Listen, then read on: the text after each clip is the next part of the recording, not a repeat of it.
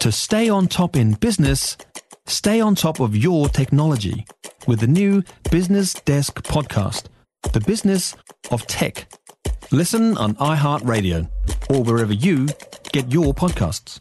Darcy Waldegrave, Sportstalk host, is with me. Hey, Das. Hello, What's Heather. happened to the Melbourne Rebels? They've sunk without a trace. No, they've still got a trace. They're still there, but they've got no money. They're saying about $9 million in debt. So Rugby Australia are going to prop them up for this year, so they'll be all good for 2024. Beyond that, no one knows where they're going to go. So they're obviously pulling all stops out to go, we've got to save this side because they want a decent footprint in Melbourne and Victoria. But the Victorians, they don't really like rugby. I mean, well, because if they do, the other they one don't with the sexy outfits? Yeah, that's the one. Yeah, Like you can say that. I'm not. They got those little wee short sleeves, and that wasn't just shorts. showing off shoulders. That was just so people can't drag them out of the air. So it was. How do we explain the tiny, tiny little shorts? Well, the same thing when you're jumping in the air. If you've got nothing to grab onto, and I suppose in that case you grab onto the.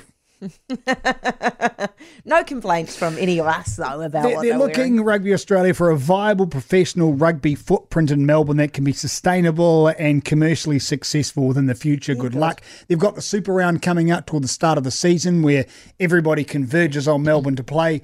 Maybe the Victorians will turn up en masse going, please save our team.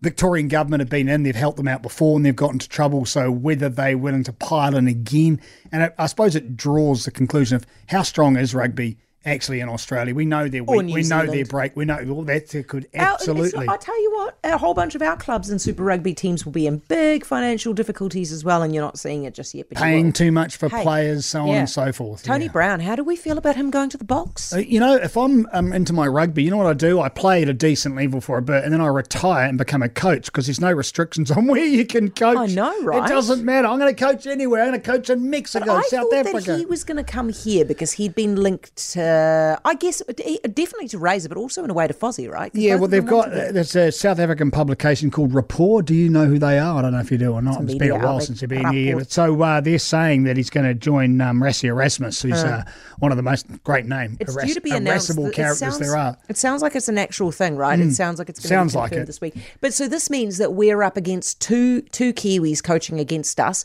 He's with the Box and Joe Schmidt's with the Aussies, right? Yeah, but that's okay. I mean, like, you look at what he's done, and I think with Tony Brown... switch your allegiances if you want to, because there's Kiwis involved everywhere. Well, only if you've got a gossamer spine. I mean, really, come on. You stick with your team, don't you? But I think Tony Brown's, remember, he's played for the Sharks and he's played for the Stormers, so he understands how South Africa works, how South African sport works, what the internal politics are around that. So I think it's a really, really good move. And he's a tack coach for Japan now. He's gone because Eddie Jones has gone to Japan to save their day and probably break them as well. So that'll come through sooner rather than later. Good stuff. Yeah, it's great stuff. Good for him. Hey, thank you very much, Darcy. Appreciate it. That is Darcy Waldegrave, Sportstalk host. We'll be back 7 o'clock this evening. Sean Maloney out of Stan Sport joins us to talk about the Melbourne Rebels tonight. Oh, yeah, good.